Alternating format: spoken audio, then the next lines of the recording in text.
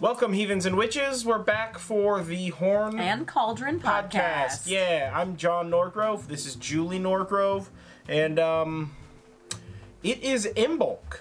Like today. Like actually today. Woo! So we're going to talk about Imbolc. Yeah. Take it away. Well,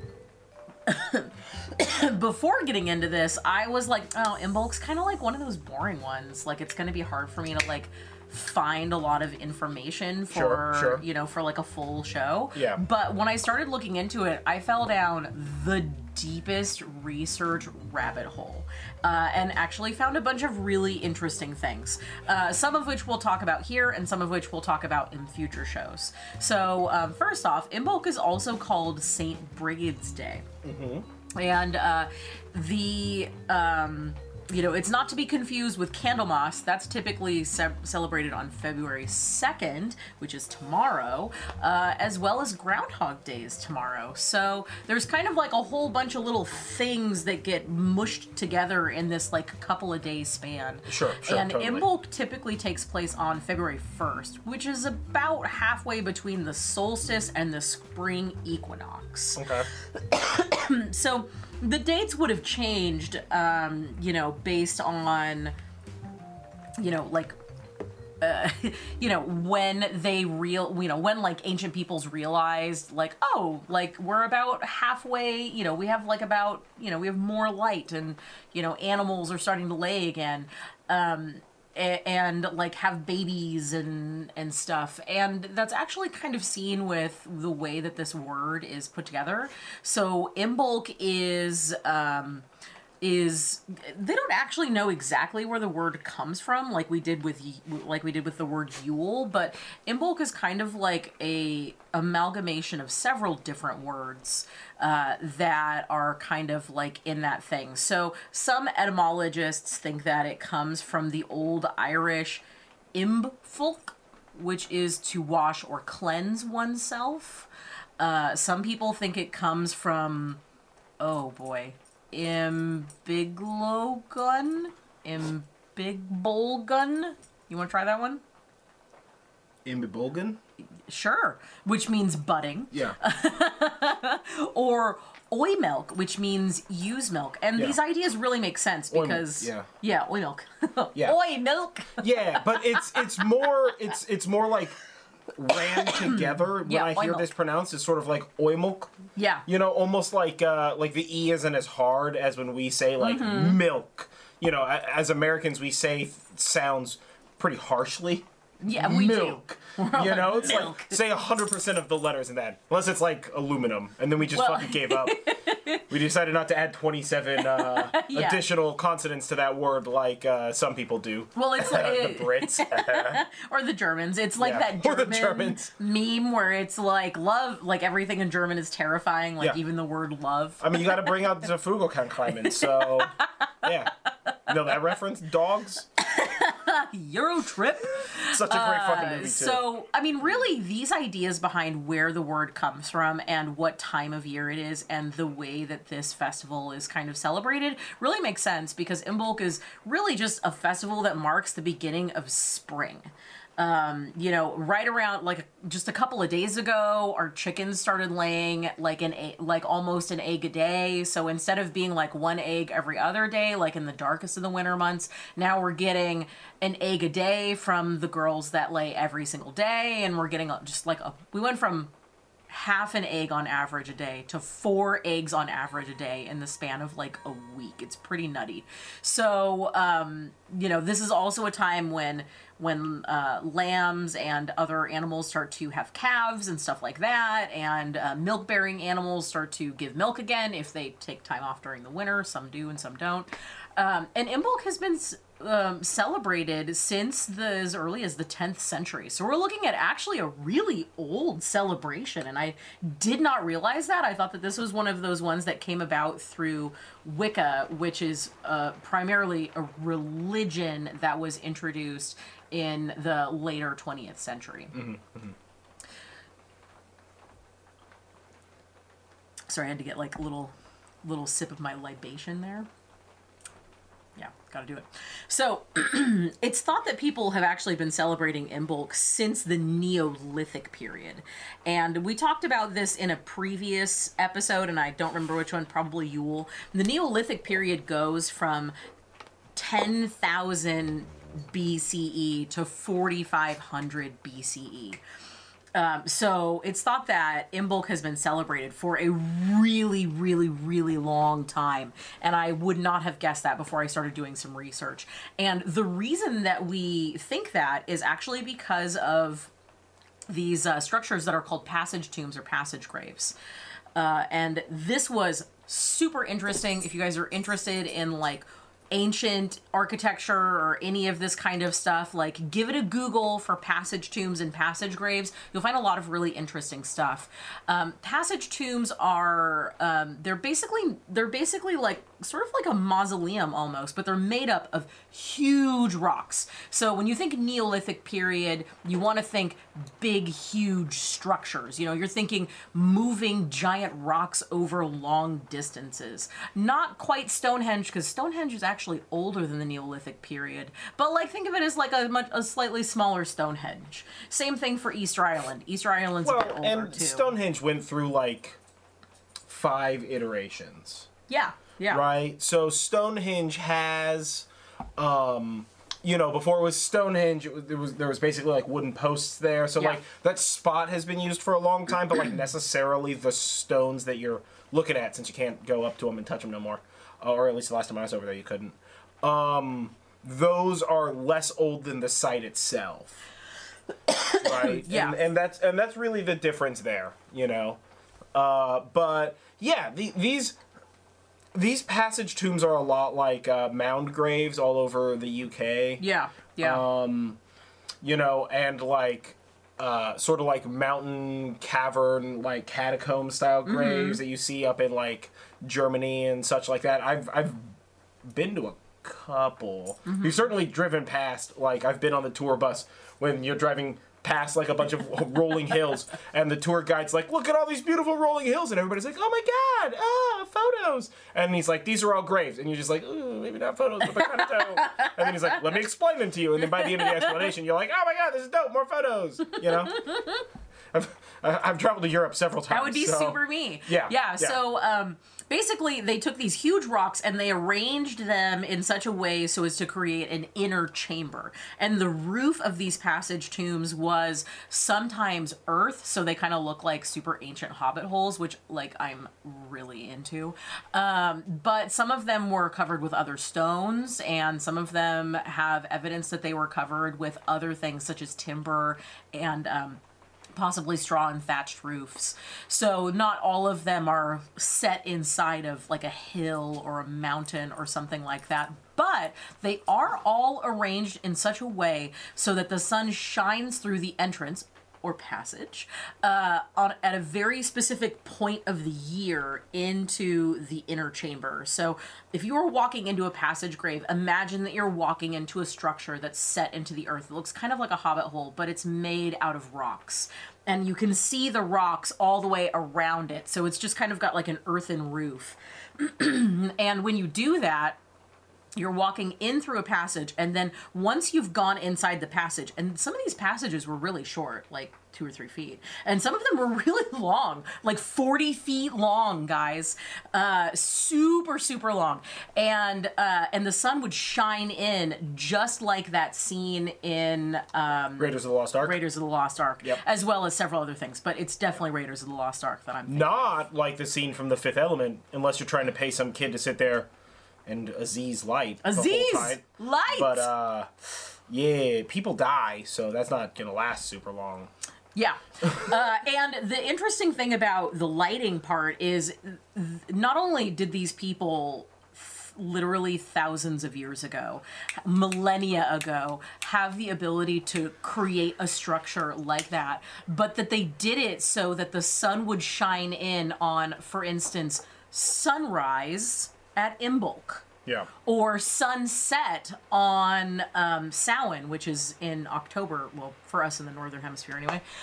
So it's really an interesting feat of architecture to think about. You know, you think about people like thousands of years ago not being as sophisticated, but like, I mean, that's a lot of work and calculation. I couldn't even begin to understand what kind of math that would make. Like, what do? You like draw a line or something, and then you just build around it? You time out when sunrise and sunsets over a series of days, right? And, you know, I mean, the thing is that they don't have to be that exact, right? Yeah. Because, like, theoretically... I mean, you got, like, a whole doorway, I guess. Yeah, you've got a whole doorway. You know, it's not like a laser of light pointing at a symbol to activate a crystal or some shit.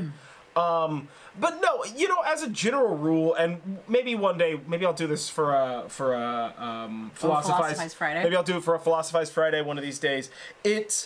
We have this cultural, like, idea that the ancient people were incapable of doing some of the things that we can do. First the fuck of all, like, I can't.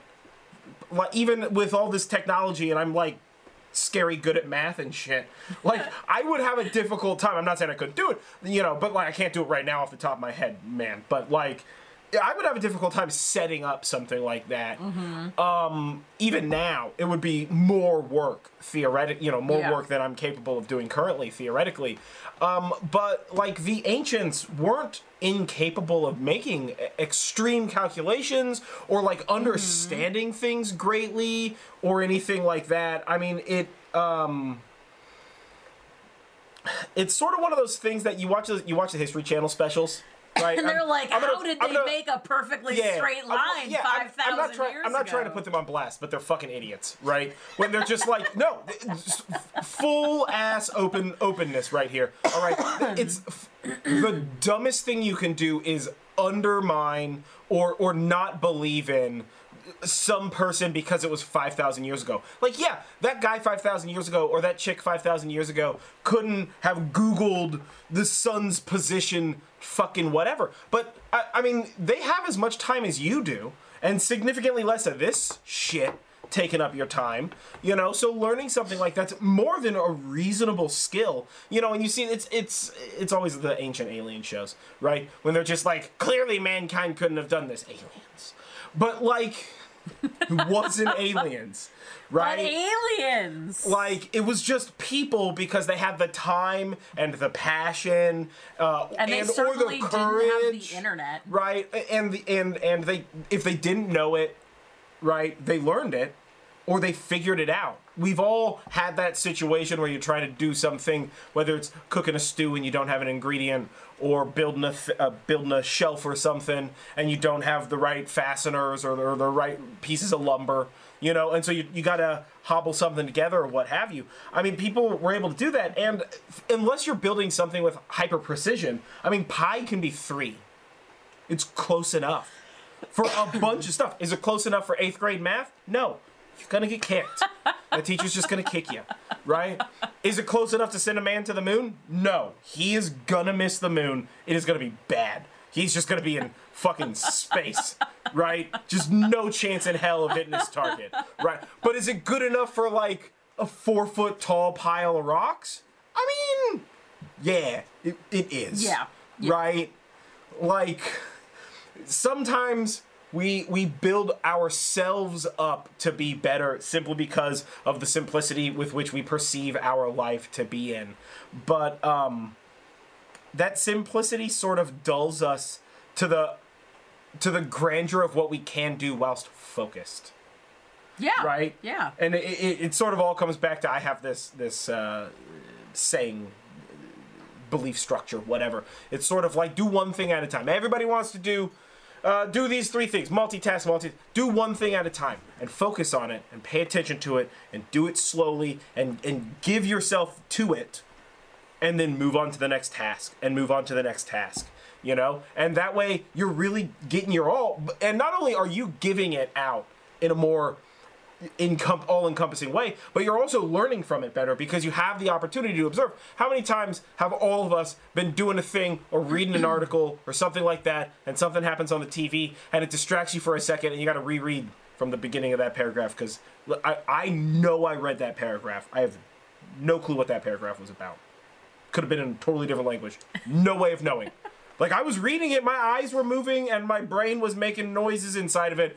TV, just like one thing happened. I forgot 100% of what I just did, right? So it's like, that's the benefit of like non-distraction, and sometimes you call it like focus time or things like that in a place of business, right? But it's like sometimes you need to focus. There's benefits in that, and you know, some people back then didn't, but some people back then did focus, and they were able to solve problems like lifting big ass rocks to a place. Because I would just pay a guy. I don't want to do that. Well, it's probably my back hurts, dog. I don't want to lift big, heavy rocks. Yeah, that's not how I do that. So, I got people for that. What's up, Justin? He's not listening to this, but that's what my brother does. He lifts heavy stuff for me. Yeah, he's the strong Norgrove. I'm the smart Norgrove. 2 listeners, and he's not one of them. No, I highly doubt it. Yeah, but either way, yeah, no, it's kind of dope when you think about like the level of astrological perfection one must be able to understand to be able to do that, and it really educates that the ancients cared quite deeply about these things. Absolutely. You know? And some of these chambers, or some of these passage tombs, you know, once it goes into the main chamber, they had additional offshoot chambers. And it was very common for them to have offshoot chambers that were basically like if you looked at it as a bird's eye view without the top on. Without the top on. What's up?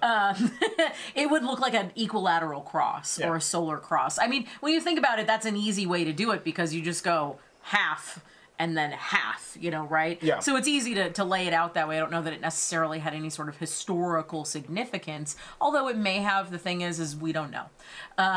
But we do know that there's a whole bunch of, like, these passage tombs that were not actually used as burial chambers. So they weren't all essentially monuments to the dead in the way that you can think You think of like some of them were houses or something? I think that they weren't houses, but that they were more like places of worship. Like imagine churches. a church that or place of worship that you go to only on one day of the year. Cave church, yeah. In fact, we watched a documentary about an underground church. Remember that in like New Zealand or somewhere so like that? Yeah. You know, imagine that you're doing that. And a lot of these, whether they were used as a burial chamber or not as a burial chamber, had art carved into the stone. And these were mostly found in like ancient Ireland and England, but you know, they have these like really cool like spiral designs on a lot of the artwork that's in them, just like whole huge stones, and I really love that like spiral kind of artwork. But these were actually found not just in the UK, but they were found all throughout Europe and even into northern Africa. So they were found on what we would see as basically the west or the western side of Europe. I don't know why whenever I want to talk about this I always like mix up my directions, but we find them on the western side. I don't know how, guys. Europe. I don't know. It's so crazy.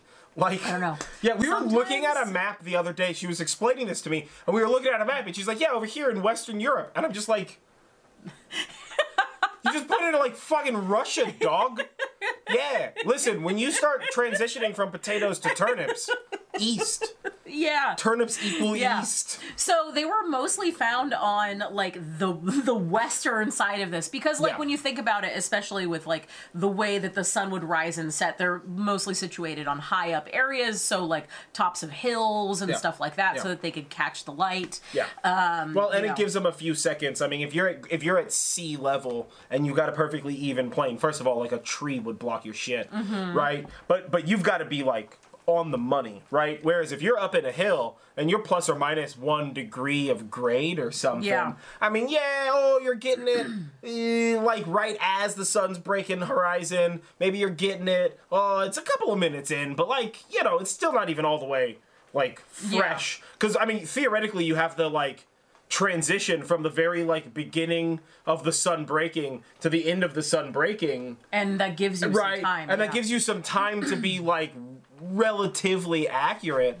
Plus, if you put it up on a hill, you know, you have less chance of being blocked, as well as there's more like grandeur. Like, look up upon this dope shit we built. Yeah, exactly. It took a year or two. Passage tombs, a totally interesting thing that I learned about Imbolc. Historical aside complete. Yeah. So now that being said, that doesn't mean that every person who celebrated Imbolc as a festival used these passage tombs. That's certainly not the case. Passage tomb sounds like some sort of necromantic teleportation system, right? Well, no, it sounds sort of like it sounds like a World of Warcraft expansion pack, you know, yeah, or like a dungeon. In my mind, I gotta find a tank so that I can run passage tombs with the rest of my group. Oh, look at this loot I got off the last boss in passage tombs. Nah, I think in my head I think of like a person in like a black robe, like hurriedly walking into a cave and just being like beep boop, just poking bones,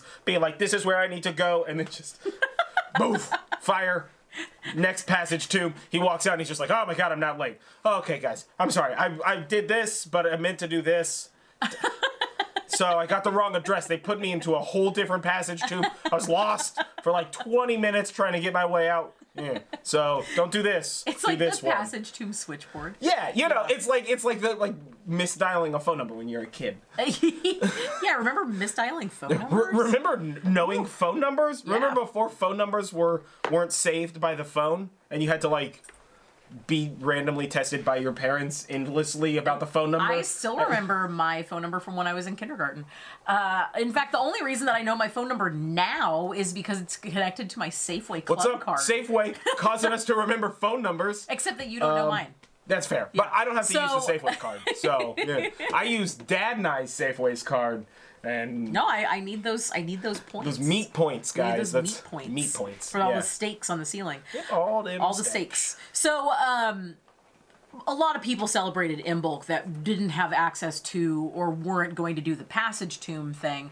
And it's very likely that the date for Imbolc was not very much like, it has to be halfway in between, but like having to do with weather and other resources. So if you had a particularly harsh winter, you know, maybe you're celebrating Imbolc on what is now, like maybe the second week of February. Or if you had a very short winter, you may be celebrating a week or even two earlier, just because kind of the way that nature does its thing. Because nature doesn't care about your calendar. She's just going to rain. Or she's not going to rain. Just depends on what happens. Yeah. So, so Imbolc is one of those interesting ones because it's kind of like a floating sort of holiday that changes because it's not actually tied to a very specific astrological type of event, like a full moon or a solstice or an equinox. You know, it's not exactly tied to that. But it was really popular to celebrate this even back as far as like ancient times and as early as even modern times, but Imbolc became really popular in the like 1700s. We're looking at really the popularity here got big into the towards the tail ends of the Renaissance and into the Victorian times. And even then they had bonfires and hearth fires, which is like a fire in your fireplace. There were feasting and there were divination as really common ways to celebrate. And that's not unique to Imbolc. That's basically every Sabbath. You've got that sort of tie there. Yeah, certainly. But since the weather was getting better by this time of year, and we're talking to you on Imbolc, and it happens to be raining today, so it's kind of not really counting there, but a couple of days ago it wasn't raining. So since winter was mostly over by this point, it was also really popular to visit holy wells. And I know that holy wells are sort of like a Christian sort of a concept feeling, but holy wells go back much further than that, and everybody got in blessed places where water just comes out of the earth. That shit's important. It's pretty miraculous. I don't know if you've ever personally seen a stream burst forth. I mean, not like it wasn't there and all of a sudden it burst. I've never seen that, but I've seen like a spring that's just like out there, and it's just coming out of the side of a mountain. Like look at its coming out water of the side of the mountain. If you've never seen anything like that in person, like look for a park near you that has one because it is mind-blowing to think that. I've even been to some like church springs that are like that. Yeah. I've been to the one in France where like Mary showed herself to somebody and like the statue cries or whatever. Yeah. Well, and there is a and you can collect water and shit. Like I was associated blessed with there and Saint everything. Brigid as well. It's awesome, dude. Yeah, it's totally worth it if you have the opportunity to go to a place like that. Like definitely go to a place like that and like experience it, man. Yeah, when we evacuate, we still save that water in that little jar that he got from there. Yeah. Because that's an important evacuation thing. Yeah. So, Saint Brigid even has a holy well dedicated to awesome. her. I'm not sure exactly where it is off the top of my head because I actually didn't write that down. But she's got one, and I don't know if it's at the place where her like. You look it up. You comment below. Yeah, where that's her like place is. But Saint Brigid and Brigid, also known as Brigit or Brig, and any variety of that sounding of a word, really appears first in Irish folklore. And she is a member of the Tuatha Dé Danann, which is essentially the fairies, and sort of like demigods and gods. They're sort of all-encompassing Irish pantheon. And she's actually the daughter of the Dagda. Yeah. And the Dagda is a patriarchal figure in the Tuatha Dé Danann and Irish folklore. If you were to take it and try to draw a line to other popular pantheons of mythology and belief, you could look at the Dagda being similar to Odin or Zeus, or perhaps even older than Zeus. You know, you're looking at a creator, sort of all-knowing father, patriarchal figure there. Yeah. So she was the daughter of the Dagda, so she's actually pretty high up there. And she represents a lot of stuff, and we'll get in more to the correspondences with this holiday We'll do later, a bit just on the Tuatha Dé Danann. They are fantastic. There's a really great book series that I read that like deeply relates it. It's Iron Druid Chronicles. I really like it. I've reread the first 3 books like 4 times now, I think. Yeah. You know, and that like directly connects with the Tuatha Dé Danann, but I would love to do, and let me know, you know, comment below or whatever, reach out to us on social, if you would like deep looks into specific cultures' folklore. Well, we're definitely going to do that, because after reading about Brigid, the goddess, as well as Saint Brigid, some people are going to do singular dives, some people will do overarching dives. I mean, you know, a lot of these gods and goddesses and whatnot, you know, fae folk and such would require really like they deserve their own whole podcast. Yeah, so and we're not even like experts or nothing. Like we got day jobs. Maybe a podcast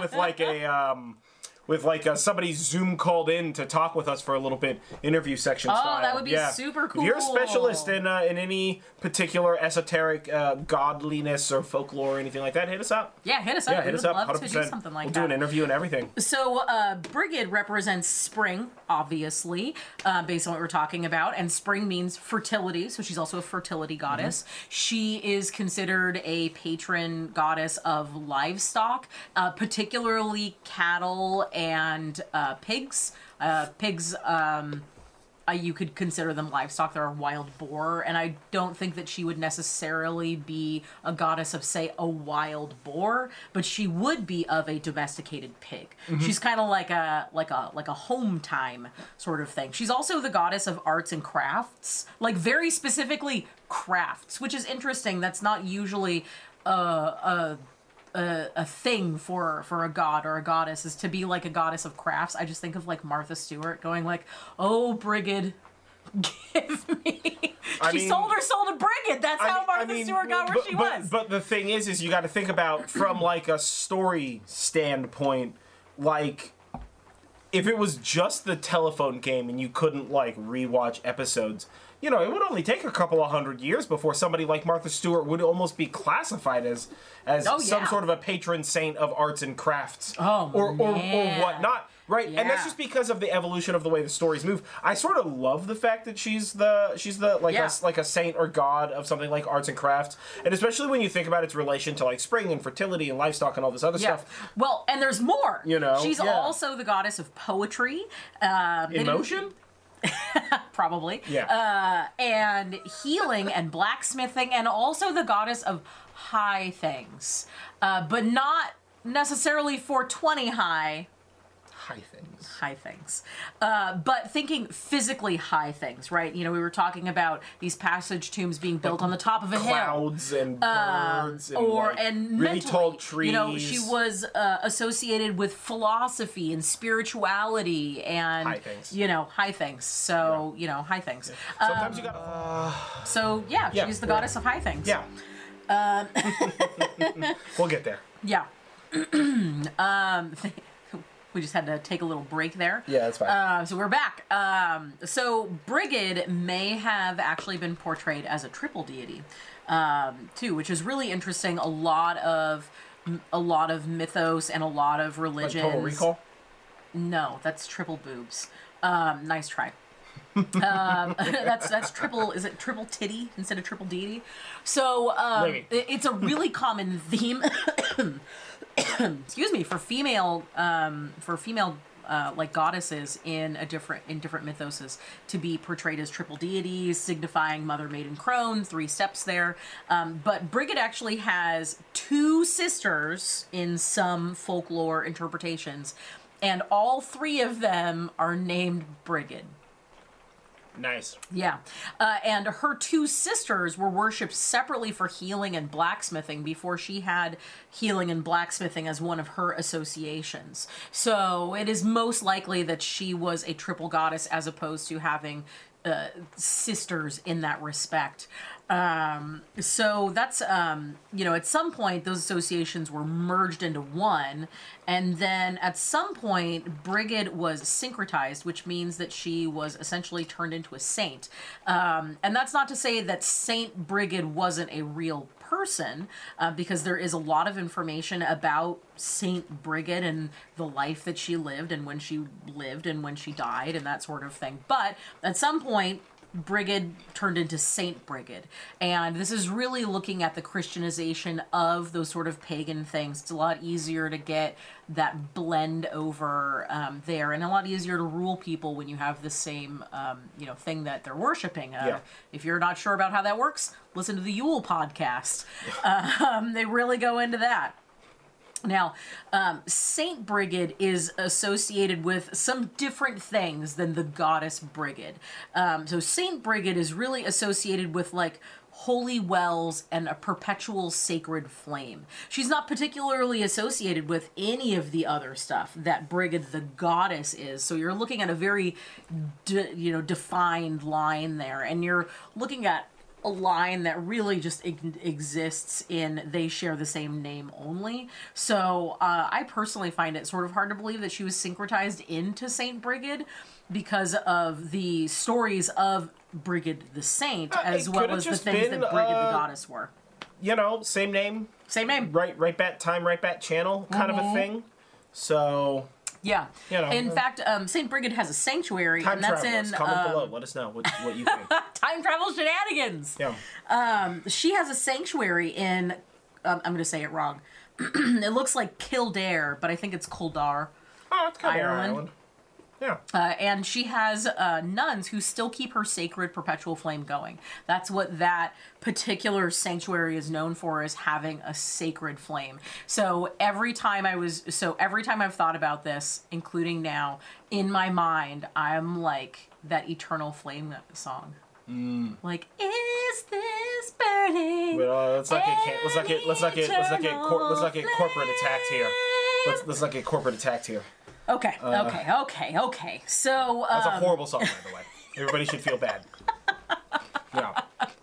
Real shit song. So there's this weird sort of bleed over with Brigid the goddess and Saint Brigid, and then also, speaking of triple deities, of the Brigid that was traditionally worshipped during Imbolc once the Middle Ages came around. Really, there's sort of 3 separate people who are actually one person that were worshiping, which is really interesting because Santa and Jesus, not the same person, if you're thinking about Yule, to draw a comparison line there. So it was said that in the Middle Ages that Brigid would visit families on Imbolc Eve. So that's actually last night. Imbolc was supposed to go from sundown the night before to sundown the next night. So Imbolc is kind of one of those weird timing ones. But it was said that she would visit families on Imbolc Eve. They would typically symbolically invite her, either like her essence, her spirit, her presence, or there would be a member of the family or of the town that was dressed up as Saint Brigid, and they would then invite that person into their home. And then Brigid would have a place at the table. She would have a meal. If you didn't have a person acting as Brigid, you would generally just have what is called like a silent dinner for her. So you just have like a whole plate prepared. And it was also really common to make a bed for her. And in some areas where they didn't have, you know, the luxury of an extra room, it was very common to... Some areas. This area. We don't have an extra room. We definitely don't have an extra room. I can't build a bed for Brigid. I mean, unless she's like this big. Maybe she's this big. Maybe Bam. she's tiny. I got a bed, no problem. Like, is that like 6-inch action figure size? Yeah. Brigid with the kung fu grip. Yeah. She's got that the kung fu switch chop in her spine that causes her to karate chop. You know what I'm talking about? It's just like light switch knob coming out the back of one of your GI Joes. So in areas where they didn't have the luxury of an extra bed, or even the place to put a symbolical extra bed, they would actually just make up a bed of sorts in the barn. And in there they would usually have like a sheet or a blanket laid out, and she would have like a little table with a little candle that's a fire hazard, and look, you put the candle out for her. Of water. Don't light the candle. She's capable of lighting the candle on her own, right? Yeah. Don't light the candle, then you don't have to worry about your house burning down. Exactly. This is our standard talk on fire safety. You'll get used to it. It seems like it happens every single episode. This fire safety thing. So, before people would go to bed themselves, so like after they invited Brigid and had dinner and set out a little bed for her to sleep in, the people would set out strips of cloth outside for her to bless. So not a garment, but like a strip of cloth, as in like that's what you would use as a bandage or something along those lines, because these strips of cloth were purported to have healing powers as well as protective powers. So, like, you know, are you working in the fields with your livestock and stuff? You know, you got like a headband that you wear, like maybe you put that outside. And where people put it outside was kind of like wherever you had space, but it was most commonly put on the bush outside of your door. So you get like spike bush. Yeah, man. Yeah. People also made a Brideóg doll out of rushes or reeds. Sometimes wheat and straw. That's really much more modern, because back in the Middle Ages and even the Victorian times, you may not have had extra straw left over from your harvest in the fall. So sure. Rushes and reeds are kind of something that grow year round, and they're also you know, wet, so they're much more pliable. And they would make this doll to symbolize her. So they would decorate it with like a dress and like bits of cloth and ribbons and flowers and shells and beads, and it would be all pretty. And this is another one of those ones where it depends on the community you live in. So sometimes the doll was taken door to door, and young girls would visit the house, and sometimes boys would visit too. Sometimes they had like basically a boy doll to sort of act as Brigid's companion. And if they visited every house, then they were basically going wassailing, but without the booze. They were kind of going caroling. That sounds awful. Yeah, they would go and they would sing hymns door to door, and then if you were, you know, one of the doors that they knocked on, you were supposed to give them something or place something on the doll to decorate the doll. Otherwise, you would be, you know, not in Brigid's good graces. I mean, listen, I like candy, I guess, but I think I would rather the Halloween tradition, guys, be that we get to decorate a doll when we go door to door. It sounds very creepy, and like I'm all for it. Yeah, it's too bad that we don't have the ability to really trick or treat around us. We don't really have neighbors. So, and they would also, so young girls would also put the Brideóg doll representing Brigid to bed. Sometimes in the bed that was made up for her, sometimes in a small little plot of straw somewhere else. You know, kind of like Elf in a Shelf, but it's Brigid in a bed. Yeah, it's not as rhymey. It works. Sadly. Yeah. Brigid in a bed. I was proud of it. Yeah. I'll sell those dolls. I'll make $1 million. I'm not going to complain. Right? So for crafts, Brigid's crosses were also really popular, and those are woven in an equilateral cross. Woo. There you go. Or a solar cross, again out of reeds or rushes. Sometimes you see them in straw. They're really cool and they're really fun to make. If you get a chance, go ahead and Google Brigid cross, and you can find probably a whole bunch of different ways to make them. Instructional videos on how to do that. Videos and stuff. Yeah. And those were typically placed above a door for protection. So the door that you walk into a place, not necessarily a door inside of your home. And what you did is you would put it above, and then you leave it up there all year round until next Imbolc, and then at Imbolc you take down your old one, put up your new one, and then you symbolically burn the old one as a way of banishing winter. A really common sort of theme in like the 3 spring Sabbats is burning stuff to banish winter away. And it's a really popular time for weather divination too. So Groundhog Day, woo, don't drive angry. Yeah, man. So traditionally in ancient Irish folklore, Imbolc was when the What? The Cailleach. Apparently I wrote this word. The Cailleach. No, I mean, that says Cailleach, but Cailleach. I don't know that that's actually a word. It definitely is. I wrote the word down and looked at the pronunciation and was like, clearly I will remember how to say this. I did not put parentheses. How to say it noises. I normally do. Yeah. But I thought, I looked at it and was like, I'm going to remember how to say this. I mean, it looks like it says Cailleach. I'm going to go with Cailleach. It's with a C.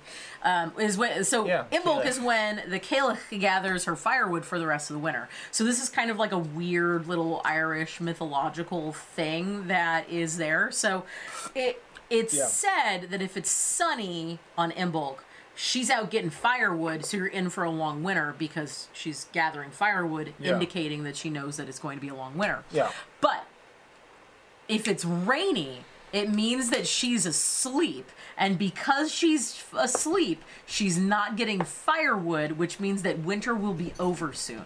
So basically, we're looking at, was this deity lazy or not? It's raining right now. Sounds like our winter's going to end soon. I mean, it's California. Our winter's basically over by now. Yeah, it's time for... It's not good. We need more rain. And then it's time for the second of many false springs. Yeah. Yes. Yeah. California is rife with false springs. Hopefully you don't have allergies. Woof. Yeah. So that's kind of a fun one. But, I mean, that really, like, calls back to the groundhog side of things. Like, you know, if the groundhog peeks its little head out of the hole and sees its shadow, that means that we're in for a long winter, and then vice versa. So that's sort of, very historical. And some of these divination methods were a lot more tied to the way that livestock was going. So this is sort of the earliest time of year that livestock would be giving birth to new animals. And this was actually in ancient times a very popular time for divination based on afterbirth for livestock. And it's a very interesting way that they do that, but also very, like, witch doctory.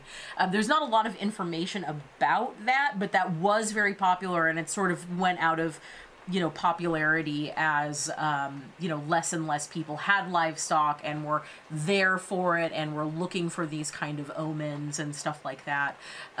So, yeah, let's go do some divination with some placenta, I guess. Placental divination. I mean, why the heck not, right?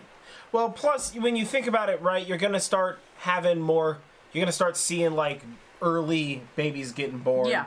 In your livestock and in your critters around, the neighborhood.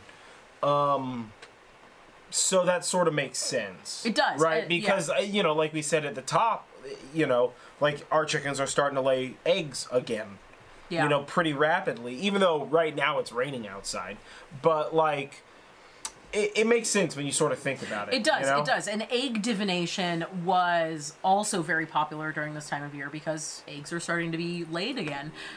So that was also very popular. There's many, many, many different ways to do egg divination, which we will not cover here. But you're basically looking at like a couple of different methods of egg divination. It's what happens when you spin it, and then it's what happens when you hold it in your hand or put it under your pillow or something. And then the last one is like what happens when you crack it open. So there's a lot of different ways that egg divination sort of goes, and it's pretty interesting.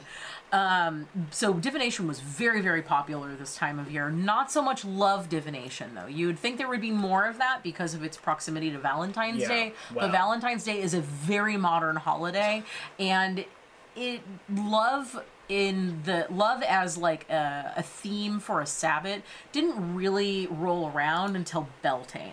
Yeah. And even Ostara at the earliest there. But with Candlemas being the next day, it's a more modern tradition for people to make or bless candles for the coming year. So that's kind of a fun one. So if you've got like a bunch of candles, or if you want to have like a fun sort of rainy day witchy project, like get you some candles and then bless them, or even charge intentions in them for future use. Yeah. Carve symbols into them or something like that.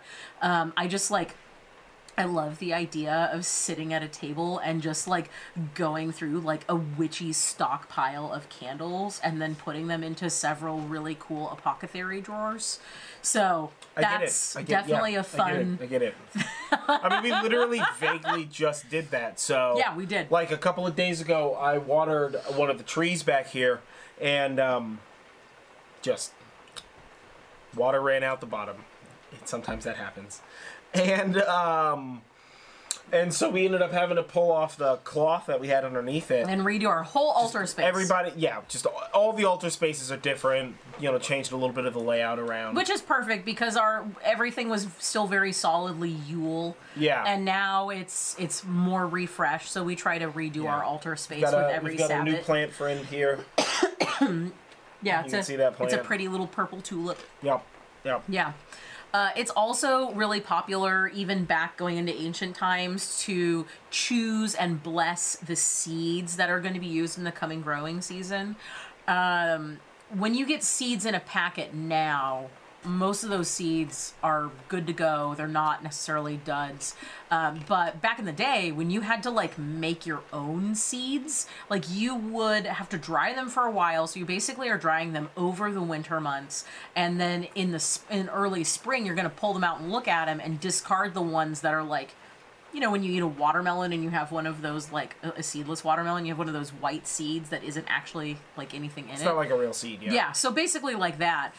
So that's another fun way. If you are like a plant witch or anything like that, you want to do some gardening, you know, maybe go and look at some seeds and purchase some seeds. When you get them in, do a nice little ritual to bless them for an abundant harvest or abundant whatever it is that you're trying to grow for the year. And that's a really fun way to kind of have intention behind what it is that you're doing, but also add that magical intention, which is just like... the chef's kiss. That's what you want. It's the Salt Bay on your yearly things. It's a little bit extra, a little boost. Yeah, a little boost. And one thing that we like to do actually is thawing ice and using that water as holy water for the rest of the year. We have a ritual that we do for Imbolc, which we're probably not going to do this year just because we kind of forgot and have been busy. But where we get a big block of ice and then we thaw it in a container, you know, like a pot or something.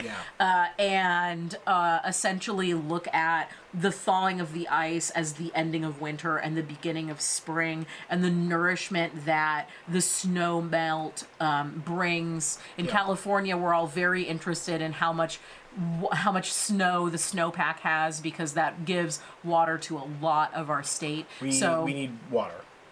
So, but not too much. No, just enough. Yeah, just We need right. water, but just the We right need the amount. Not too Goldilocks much. level. Yeah. So we like to do We're that. asking for a lot. Of course, when you're looking at that sort of thing, you know, you're thawing ice or even collecting moon water. This is our sort of like every podcast, I guess we have to talk about food safety too. Like, don't drink that water. Yeah. Don't save don't it. do that. Yeah. Like, don't just if you leave a cup outside, that cup's not for drinking no more. Yeah. You got to wash Yeah. that cup. You put fresh water in that cup. You don't die from the water. Yeah, there are a lot of It's the diseases future. that can It's the happen in future, water. guys. We know this stuff.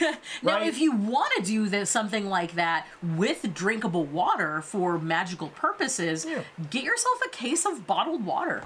Yeah. Or get yourself, you know, Get like big a nice jug glass of bottled vessel. water. Don't heat cycle a bottle in bottled water. It's Oh not no, good I'm for you. talking about But, buying like a plastic bottle of water. Yeah, I mean, I know. Yeah. But like you can put it if you have like one of those nice glass, you know, coffee cup kind of things, you know, thermoses or whatever the fuck, right? Put that water in that, seal that up, leave that outside, moon charge the shit out of that. It's still fine water, right? It's in glass. It was sealed, closed.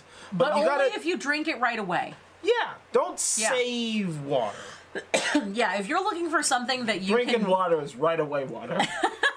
Well, if you're looking for something that you can bless now and use throughout the year, using Imbolc as like sort of a stock up Sabbath, get yourself a case of water, like like drinking water, bottled water. It's actually a good idea to have on hand if you don't have any, just because you never know when some sort of a disaster is going to strike. Again, we are from California. We got floods, we got fires, we got earthquakes, we got mudslides. What you want? We got all those disasters. No, it's not great. It's, I mean, Sometimes. we pay a hefty price. It's very for pretty living out here, though. Let me tell you what, very pretty. We live Yeah. in the redwoods. It's awesome. Yeah. So that's a really fun one that you can do with water and the stockpiling and stuff. But Imbolc is really about this whole idea of like spring is coming, the year is new. So you're looking at renewing things. So Imbolc is a really interesting sort of Sabbath, because the Sabbaths sort of have a idea behind them that on this one you're purging stuff and on this one you're welcoming forces into your life. But Imbolc is sort of like a dual purpose one. So think about what it is that you want to shed and leave behind, a la a melting piece of ice. And think of what it is that you want to manifest and grow, a la a seed.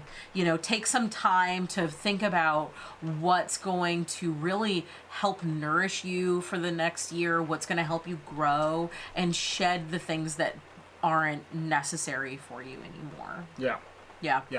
Totally. So, correspondences. My favorite part. So I'm going to go through a list of the things that are correspondences for Imbolc itself. We're going to start with animals. So we're looking at livestock in spring and that sort of animals. So robin or any other birds that are absent in the winter but come back for the spring. Yeah. I mean, I guess geese, if you want to get into geese. Why not? Why not? Super vicious. I mean, Letterkenny's really into that Canadian Hardcore. goose. Hardcore. So, Yeah. you know, I'm not going to hate on that. Burrowing animals, not so much rabbits, but they do burrow. So, you know, like foxes and stuff like that, because animals are starting to come out of burrows during this time of year. Same thing for hibernation with like bears. And of course, you're looking at other livestock. So you're looking at oxen and cattle and sheep and lamb and perhaps chickens as well, if you count those as livestock. They kind of are. For colors, you're looking at pretty much the colors of Valentine's Day. You're looking at white, that's the color of the snow, that's the color of the clouds. You're looking at pink, because it's pink. And you're looking at red, again, because it's red. I think that may tie back to the nature of this being the time of year wherein animals are starting to be born again. Yeah, I think that's what that means. 100%. Totally. Yeah. And you're also looking at light blue. Yeah. Light blue being the color of the sky when there are no clouds and so forth. For stones and crystals, we're looking at bloodstone again. We're looking at garnet, that deep red. We're looking at ruby, and we're also looking at turquoise. So it kind of mirrors those colors there. For herbs, I cut out a bunch of these because I didn't want to read like 5 minutes worth of herbs. But here are the main beats. It's the herb hour. The herb Guys, hour. We're just going to read the names of herbs. For an hour. Yeah. Don't make us do that. I bet you if Nick Offerman did that, he would get a ton of views. I'd probably listen. We to would that. probably. Yeah, we did his whiskey thing. We watched that. It was dope. It was pretty good. So herbs, we're looking at angelica, bay, basil, iris, daffodil, heather, violets, and any white or yellow flowers. Think about what's in season right now. Think about what's growing in the world. I know for us, we're just starting to see little green shoots here, and we'll probably be seeing our daffodils and tulips and crocuses soon. It's still a little bit early. We've had kind of like a late onset to winter. Yeah. But any of those sort of flowers there. For incense, you want to be looking for a combination of woodsy and flowery. You want to really get a scent that reminds you of spring is coming. So something like cedar and rose, or pine and chamomile, sage and geranium, something that's got that sort of dual purpose there to fit with the whole inlay of Imbolc. And for foods, again, you're looking at seasonal stuff. So what would they have had available to eat back in the Middle Ages? Well, they would have had dairy, they would have had seeds and nuts, they would have had peppers and onions and garlic and potatoes. Those keep really well. Same thing with dried fruit. Some things are just starting to grow again, but you would still have baked goods is probably a big portion of what you would have. So like muffins and bread and cookies and stuff like that. And traditional drinks would be like milk and herbal teas and spiced wine. You're kind of like getting to the end of the larder there, but you're starting to get things coming into it. So it's sort of like that bridge there. And then lastly, for deities, again, I cut this list a lot because like herb hour is like shortly followed by deity hour. There is a lot. We'll do both, yeah. We'll do both. Yeah. We'll like put it to some dubstep. And that's the thing, right? Like if we didn't say the herb or deity by which you think of, first of all, share that with the community so that they know about that particular herb or deity that we did not say. But also, it's not on purpose. It's just that you would like to leave at some point in time.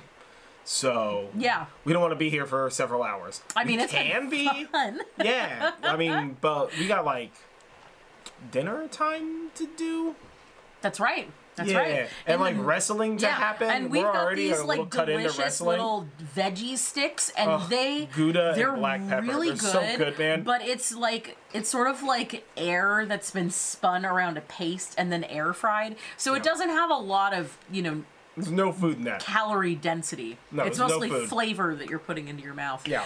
So deities, Arachne, Athena, Brigid, of course, Bronwen, Gaia, Februa, who was a Roman and Greek sort of thing. Lupercalia, very interesting festival. We'll talk about that at some point. Inanna, Lucina, Vesta, and Cupid, or Eros. I know earlier I said that this holiday isn't really about love, but secret time, a little bit of love stuff. A little bit of love stuff. Give it some love stuff. Yeah. Be chill. So that's your Imbolc. For us, we're going to be celebrating a pretty chill Imbolc. We'll probably light some candles, leave out some food as offerings. We made some delicious nachos the other night, and we still have some leftovers, so we're doing leftover nachos as offerings. I think that they would approve. Yeah, nachos are delicious. Dude, homemade cheese sauce, it's the way to go. Yeah. Fuck the cans. We'll probably do a little bit of divination, maybe some card pulls, and leave a candle burning up until we go to bed. Yeah. And then, welcome that spring back. Yeah, 100%, yeah. But, you know what? If you want to share, let us know what you're doing for Imbolc. And, have a good Imbolc. Be prepared for next year. And we'll catch you guys later for our next show. Yeah, we'll catch you guys for the next one. So I don't know what that is right now. We haven't decided yet. I haven't decided that. If you got any ideas, if you got a thing, do that. Hey, also, don't forget to like this video, comment below, share, subscribe, do all that kind of stuff. We have a Patreon now. I figured that out. Yeah. Let me tell you what. So if you like us and would like us to do this, but a little bit better, you know. Hit us up on our social media. Hit us Let up us on Patreon, know. social media, do all that kind of stuff. Nerdjive.com is where you can find all of the links All to the links, everything. nerdjive.com, everything's there. So go there. But yeah, either way, I have been John Norgrove. This has been Julie Norgrove. This is the Horn and Cauldron podcast. Yeah, so we'll catch you guys on the flip side.